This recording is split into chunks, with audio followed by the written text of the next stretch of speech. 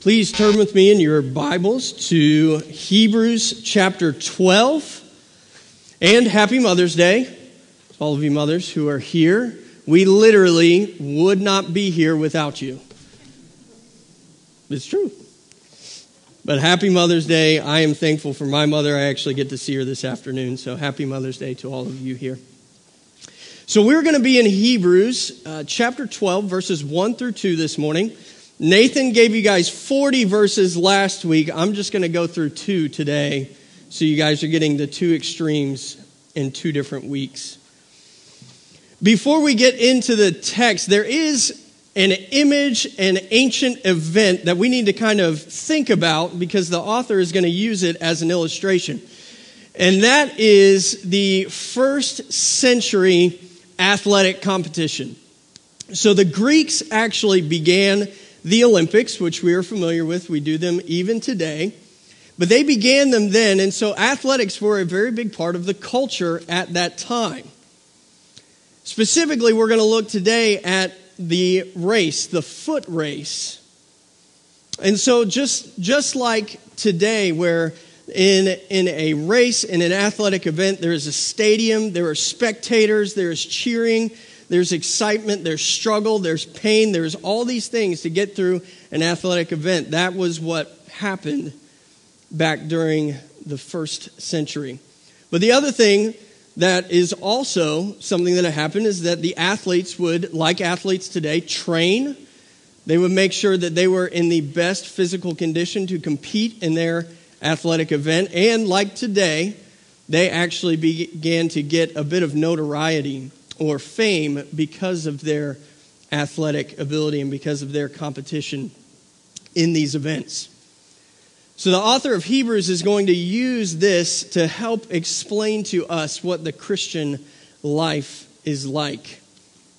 And so if you will, read with me Hebrews chapter 12, verses 1 through 2. Therefore, since we are surrounded by so great a cloud of witnesses, let us also lay aside every weight and sin which clings so closely.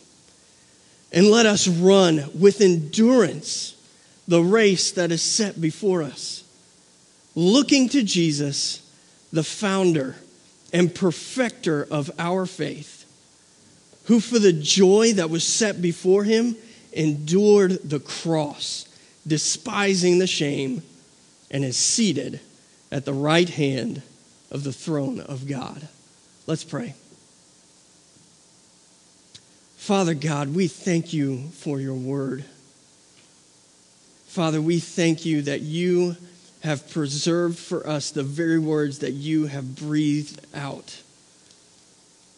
And Father, we thank you that you have left us with instructions to follow you and to trust you. And you have left us the message of the gospel so that we can have hope. And Father God, as we dig into your word this morning, I pray that you would open our hearts to hear from you, that we would be convicted and encouraged. Father, give us strength from your word this morning, and may it strengthen us not just today, but throughout our weeks as we go about and live lives out in the world and seek to make your name known among those around us. Father, I pray that you would speak through me this morning and that I would only say the words that you would have me to say. Father, teach all of us this morning from your word. And it's in Christ's name that we pray. Amen. Look with me very quickly at the end of verse 1. The end of verse 1 says, "And let us run with endurance the race that is set before us." That phrase, that partial sentence is actually the core of these 2 verses. And it is the core of what the author is trying to get across to the Hebrews and to us today. Is that the Christian life is like a race. It is like a marathon. It requires sweat and blood and energy. It is difficult at times, but we need to do it. And we need to do it with endurance. It's this comparison that he makes to a race that led us to the title that we have today, which is How to Run the Race. Because not only does the author encourage us to continue in faithful obedience to Christ throughout our lives, but he tells us how to do it. And so the three different ways that he will show us how we need to run this race is, the first thing, we need to look to the witnesses. Second, we need to lose what slows us. And the last thing we need to do is we need to look to the founder. But the first thing, look to the witnesses. Therefore, now you guys know me, every time I see a therefore, we got to figure out why it's there. The therefore is there. Everything that Nathan taught us about that last week is going to have a bearing on what we're about to read. Because of the therefore, it's connecting what we've read to what we're about to hear. And so when the author says, therefore, since we are surrounded by so great a cloud of witnesses, he's talking about all the different people that he just mentioned in chapter 11. He's saying, since we are surrounded by so great a cloud, meaning a lot, a huge amount, a vast amount of faithful witnesses. Now, in some ways, the author, in keeping with his idea of this athletic event, there could be a sense in where he is saying these people are spectators and they're witnessing what is happening. That could be the sense, but what is far more the sense is that we, as the current athletes, the current people who are running and following Christ with our lives, we need to look to those people as an example for us of faithful obedience. Not perfection, but of faithful following of Christ to the end through good times, through hard times, through suffering, and through joy. So maybe a better illustration for us than being an athlete in the stadium for this is really to be an athlete walking through the Hall of Fame of our sport. So if I was an NFL player and I went to Canton, Ohio, and I walked through the halls and saw all of these guys who played the same sport that I played, I would be encouraged by their stories, and I'd be encouraged by their strength and their ability to play the game. For us, as we look to these faithful followers in chapter 11, we need to look at them and see a faithful example to follow, a faithful example to be encouraged by. We need to look to Moses, to Noah, to Abraham and say, man, those were just regular guys. They did extraordinary things, not because of any of their ability, but because God was working in them. And they were faithful to the end. Now, we have a little bit of an advantage over the original audience of the book of Hebrews. The original audience of the book of the Hebrews had the Old Testament faithful witnesses. We have those faithful witnesses, but we also have the entirety of Scripture. We not only get to learn about Moses and Noah, but we get to learn about Peter and James and John. We get to learn about Paul. We get to learn about Phoebe and Priscilla and Aquila and Apollos. We have so many faithful witnesses that we can look to and be encouraged of. We also, as Nathan mentioned last week, we have 2,000 years of church history that we can look back, and we have biographies and we have stories of countless faithful witnesses, faithful people who endured through awful things. But they endured and they were faithful to the end. So we are to look to these witnesses. We are to be encouraged by their testimony of the faithfulness of God and by their testimony of being faithful to the end, regardless of what was happening to them or around them. The second way that we run the race is we lose what slows us. Let us also lay aside every weight. Now, what the author is doing here would actually have made the Hebrew audience, the Hebrew Christians, a little uncomfortable. And it would have done that because if we think of runners today, if we think of not just somebody who goes out and runs, but like a real athlete who goes out and competes in the Olympics or something like that. Not only do they train, not only do they lay aside weight because they're training and they're trying to lose weight so they don't have any extra weight to carry, but have you ever felt the clothes of a runner? It's like Bible page thin. It is really thin. They don't want any additional weight to slow them down. You don't see a marathon runner strap on a backpack of rocks and then go run. They shed what they can. Their shoes are light. I don't even know what they're making those shoes out of, but you pick them up, and it's literally like picking up a cloud when you pick up a really expensive pair of running shoes. They are so light. Well, if runners today take those extremes, it would make us really uncomfortable to know what the runners of that day did, because they didn't only just shed backpacks and heavy clothes. They just went the whole way, and they shed everything.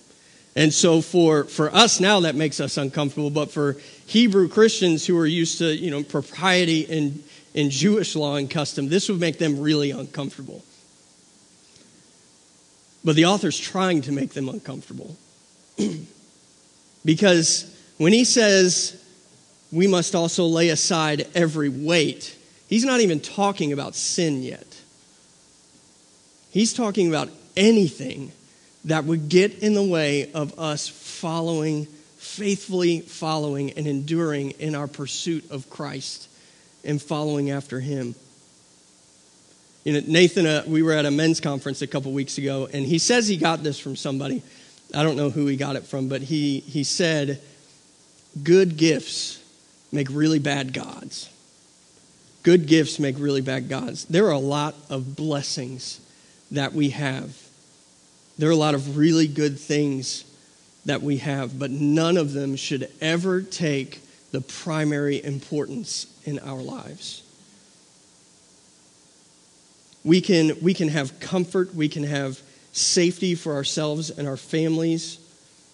We can have tangible goods, but the second we take any of those and make them more important to us than Jesus, that becomes a weight that we must lay aside. Now again, those are good things. A lot of those things are good and they're blessings. We just need to make sure that they are secondary to our pursuit of Christ and to our love for him. Jesus himself talks to us in the book of Luke about just what this looks like. In Luke chapter 9, verses 57 through 62, it says, as they were going along the road, someone said to him, I will follow you wherever you go. And Jesus said to him, foxes have holes, and birds of the air have nests, but the Son of Man has nowhere to lay his head. To another he said, follow me. But he said, Lord, let me first go and bury my father. And Jesus said to him, leave the dead to bury their own dead. But as for you, go and proclaim the kingdom of God. Yet another said, I will follow you, Lord, but let me first say farewell to those at my home. Jesus said to him, no one who puts his hand to the plow and looks back is fit for the kingdom of God. Jesus' statements make us uncomfortable, but Jesus is getting the point across to us that he must be most important to us. Faithful obedience to him must be the most important thing, and everything else needs to be set aside. The author goes on, let us also lay aside every weight and sin which clings so closely. When we have a relationship with Jesus Christ, when we are saved, we have faith in Jesus, but that's a coin with two sides, faith and repentance.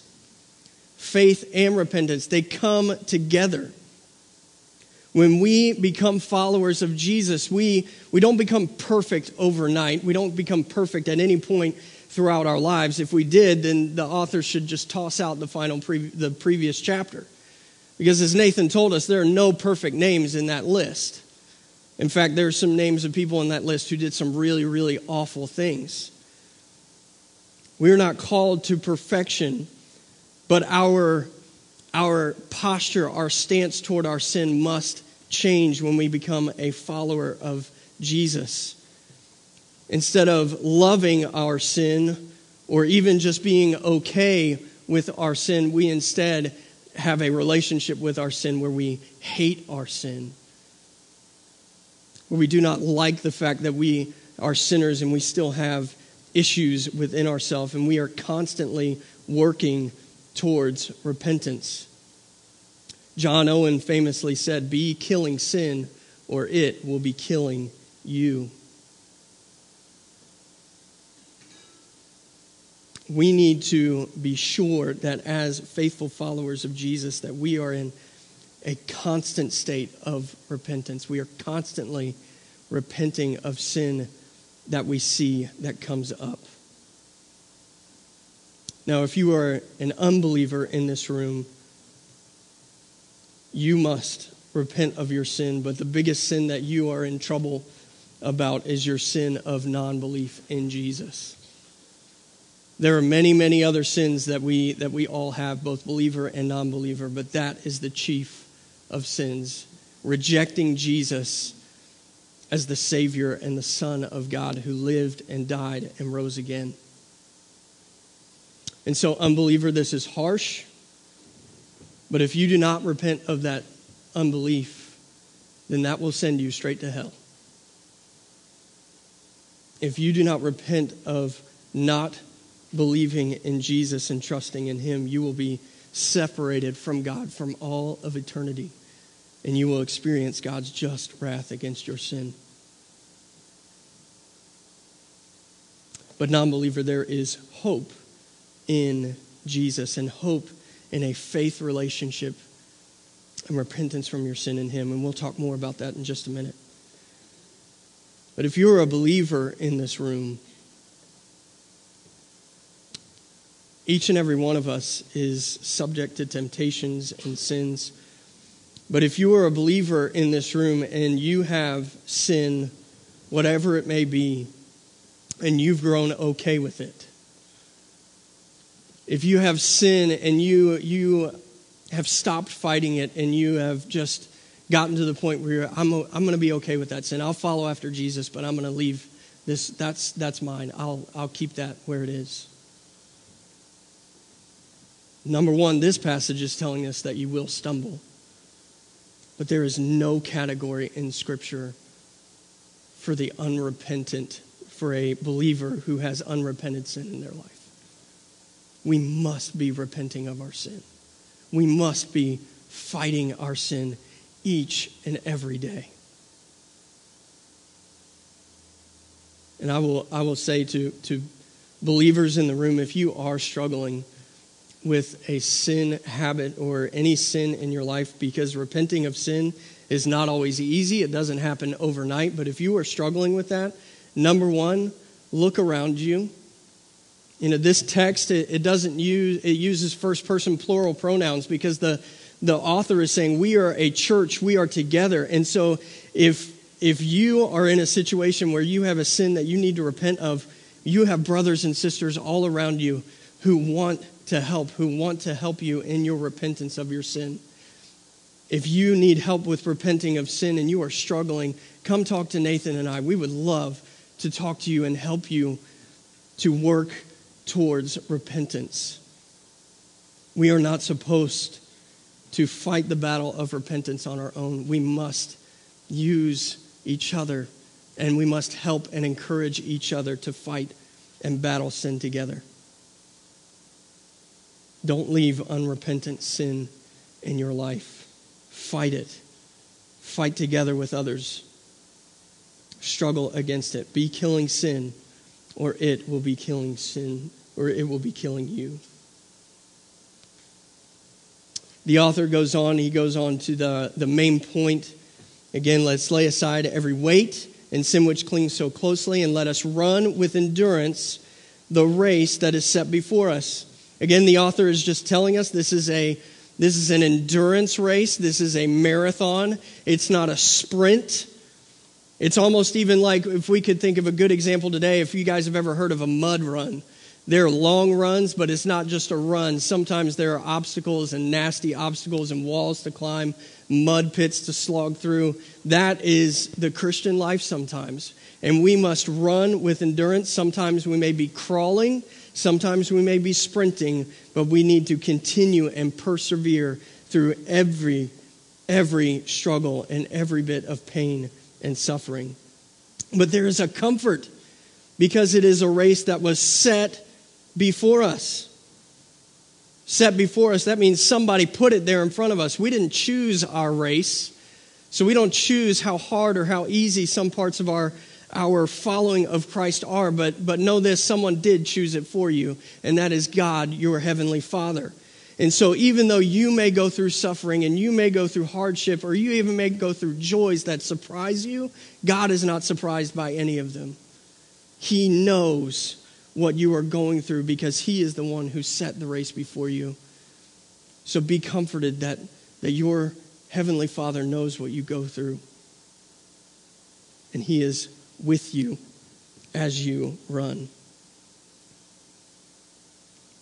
Well, our last point is we must look to the founder. Verse 2 says, looking to Jesus, the founder and perfecter of our faith, who for the joy that was set before him endured the cross, despising the shame, and is seated at the right hand of God. Now, there are a couple different ways that we need to look to Jesus. But first, we need to look to Jesus. When the author says look to something, when we as human beings look at something, we are not chameleons when we can look at one thing and look at something else at the same time. No, when we look at something, we look at it and we look at nothing else. That's why some of your translations might say fixing our eyes upon Jesus. We are looking to him and him alone to be our Lord and Savior, and to be the one who saves us from our sin, and to be the reason that we run. But a couple of things ways that Jesus is our founder, ways that we need to look at him, we need to realize that, number one, Jesus starts our race. Jesus is the founder of our faith. We have faith. If we are a believer in Jesus, we have a faith relationship with him because he started it in us. He is the one who died on the cross and paid the penalty for our sin. It's not us that did anything in order to deserve that or earn that or anything that we did in order to become right with God. Jesus does that himself.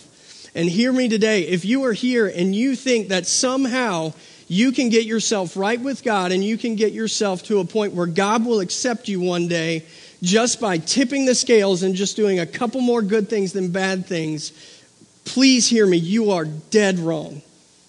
You can never do that. The Bible says that even the good things that we do, and compared to God's righteousness, they're filthy rags. They're worth nothing. But what Jesus has done tips the scales and breaks them. Jesus is the one who founds our faith. Jesus is the foundation that our faith must be built upon. He is the cornerstone of our faith. I mean, if an athlete begins a race in the wrong way, they're disqualified. If they begin the race, if they go too early or anything else, if they begin their race poorly or in the wrong way, they are disqualified. And so Jesus in Matthew gives us a very sober warning when he says, many will say to him on that day, Lord, Lord. And yet Jesus will say, depart from me, I never knew you. Our participation in this race, our following after Jesus, our seeking to one day be a part of the family of God in heaven has to begin with Jesus. There is no other way. It must begin with faith and trust in Jesus and Jesus alone. Jesus doesn't only start our race, but Jesus helps us to finish the race. Jesus is the founder and perfecter of our faith. Not only does our relationship with Jesus, not only does our faithful, obedient pursuit of him throughout our lives start with Jesus, but it must every single day be dependent on him to continue to work within us in order to reach the goal of being with him one day. There is no Christian who can at one point and one day say, you know what, Jesus, today, I got it. I don't need your help today. I can do this walking as a believer and a follower of you all on my own. No, we can't do that. On our own, we will slip back into all of our old habits and our old ways, and we will fall flat on our faces if we are not daily on our knees before Jesus saying, Jesus, help me to run today. Help me to run after you today. Please sustain me. No matter what I go through, be with me and perfect my faith in you today. We cannot do this on our own. But the Bible does tell us that he will perfect our faith. He will finish. Philippians 1:6 says, I am sure of this, that he who began a good work in you will bring it to completion at the day of Jesus Christ. If Jesus has begun a work in you, be comforted and be encouraged. He will finish it. He will finish it. We must depend on him every day of our race, every day of our struggle. The last reason we should look to the founder is because Jesus has finished the race himself. At the very end of our passage, who for the joy that was set before him endured the cross, despising the shame, and is seated at the right hand of God. We were encouraged at the beginning of this passage to look at faithful followers of God. I encouraged you to look throughout the Old Testament to faithful followers of God, and there are plenty of faithful followers that we can look to as an encouragement and as an example, but none of them comes close to looking to our very Savior himself as our ultimate example of faithful obedience. Jesus was faithful to the point of death, even death on a cross. Jesus knew the joy and the victory that was coming to him. He knew that he would be seated at the right hand of the throne of God. He knew that through his death and resurrection, many would be counted righteous. And so he endured through the worst of suffering. He endured the sinless Son of God dying a sinner's death, a shameful death, and a painful death. But even more than that, in ways that we can even begin to grasp, Jesus on that cross bore the full weight of the full righteous wrath of God against our sin. And Jesus endured all of those things, looking towards the finish line and knowing what was coming.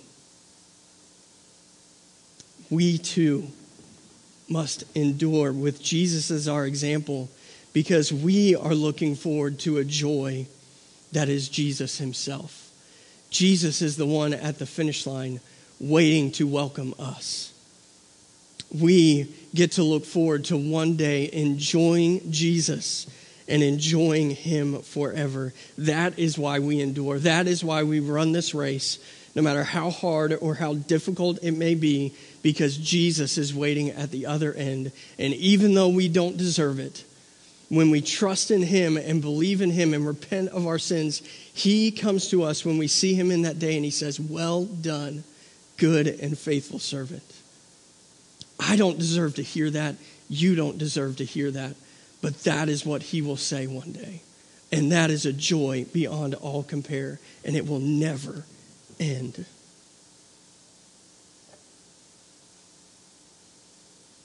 Jesus is our founder.